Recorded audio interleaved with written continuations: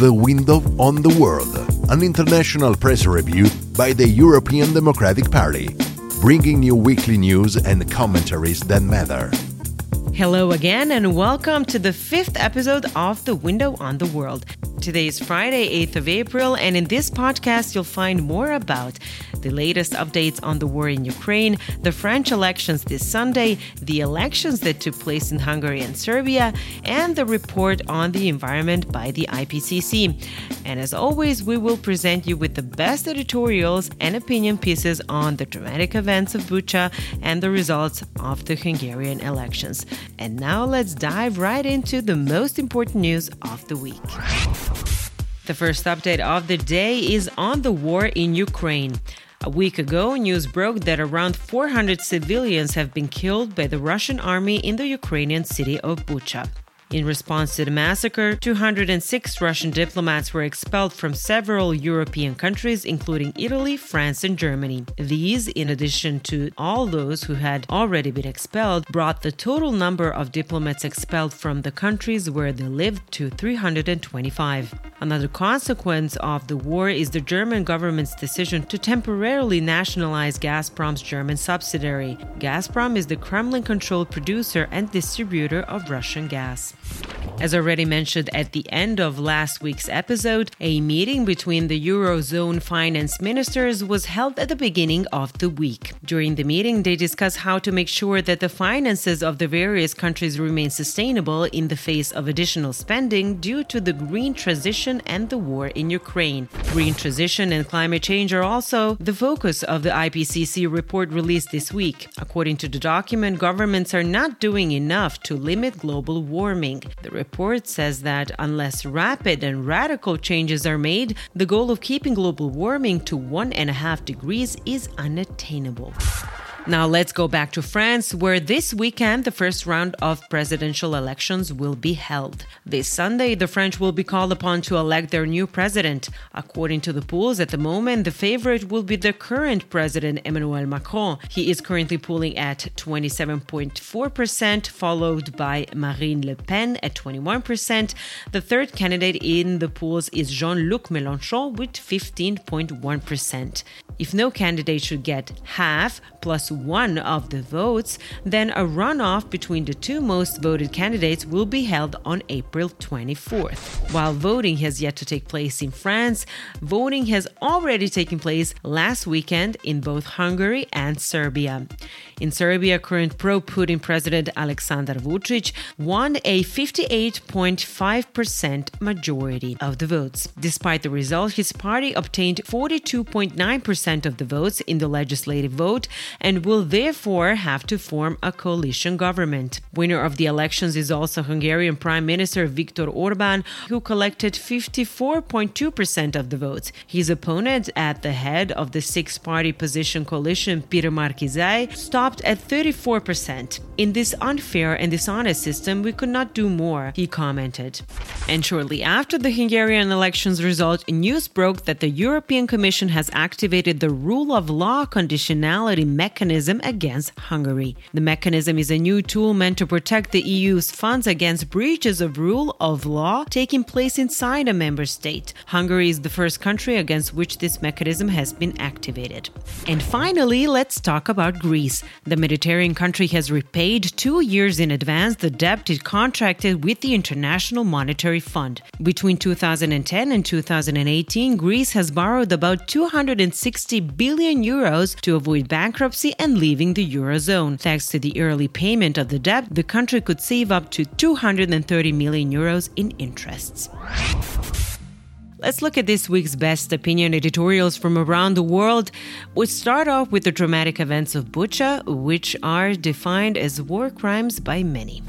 In the German newspaper Frankfurter Allgemeine Zeitung, the author Michael Hanfeld explains that where Russian soldiers commit atrocities, Kremlin's propaganda follows closely. According to a well-established pattern, the opposite of what happens is presented as the truth, while facts reported by eyewitnesses and independent journalists are discredited. There are images, videos, and texts from news agencies and reporters from news outlets that testify to the facts, Hanfeld writes.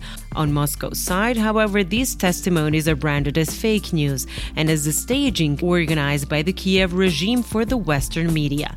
Russian propaganda is also circulated by some European politicians. This is the case of a member of the German far-right party AfD, according to whom Bucha is clearly the new incubator of lies, the article concludes. We now move on to Italy and the newspaper Corriere della Sera. Journalist Paolo Giordano talks about how it is inevitable after news about Bucha spread not to consider what is happening in Ukraine as a war crime.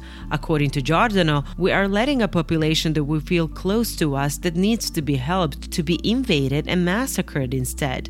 The crimes committed until now in Ukraine happened in places partially out of the media spotlight, therefore less protected, explains the journalist. But now there is evidence of war crimes against humanity committed by the Russians in Ukraine. In the face of what is happening, the journalist argues, we should ask ourselves if we are really doing enough to support the Ukrainian people.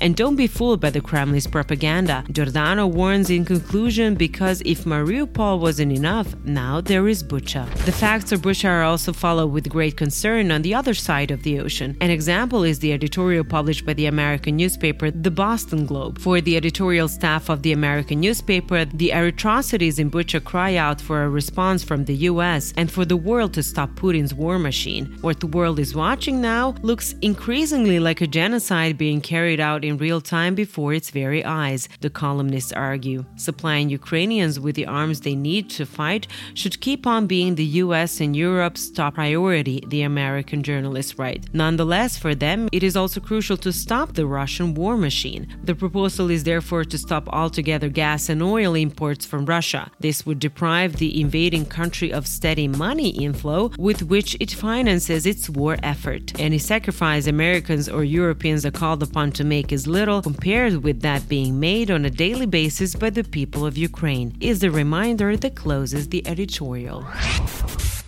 We now move on to a completely different topic for the second series of editorials, this time dedicated to the Hungarian elections.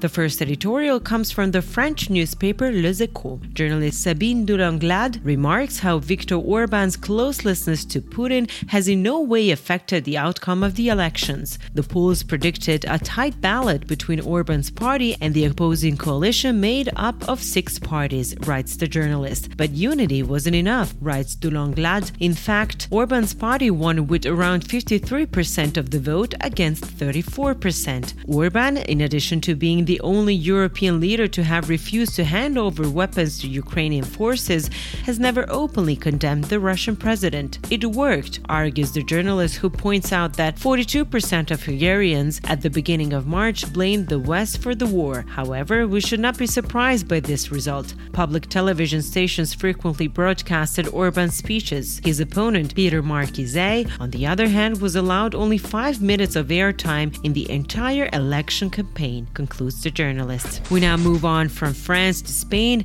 on the pages of El Mundo. The editorial's title, Orban's victory challenges the identity of the European Union, could not have been clearer. For the editorial staff of the Spanish newspaper, the triumph of a more Eurosceptic Orban than ever before renews doubts about his commitment to the values on which the Union is based. In support of this thesis, the journalist recalled that the Court of Justice of the EU has withheld funds from Hungary and Poland for violations of the rule of law, such as its failure to accept a common migration policy and its policies against LGBTQ+ groups. The identity of the EU is at stake, is the closing warning of a Spanish newsroom, which also stresses that the EU cannot tolerate such an assault on its core values of respect for individual dignity, freedom, and equality. For the last opinion editorial of the day, we cross the channel to land on the pages of the English newspaper Financial Times. The journalist Gideon Rachman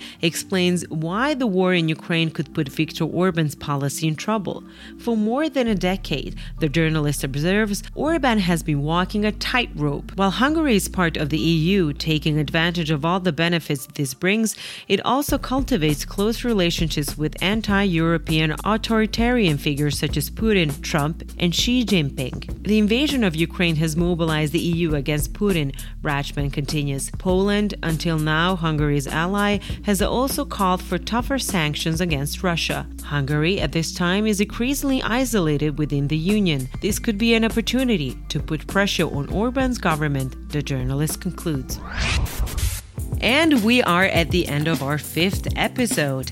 But before we say goodbye, we remind you that this Sunday the elections for the new president in France will be taking place. Of course, we will cover it extensively in the next week's episode. And as always, research and writing for this episode was done by Daniela Ruzza. And behind the mic, it's me, your host, Alexandra Napanic.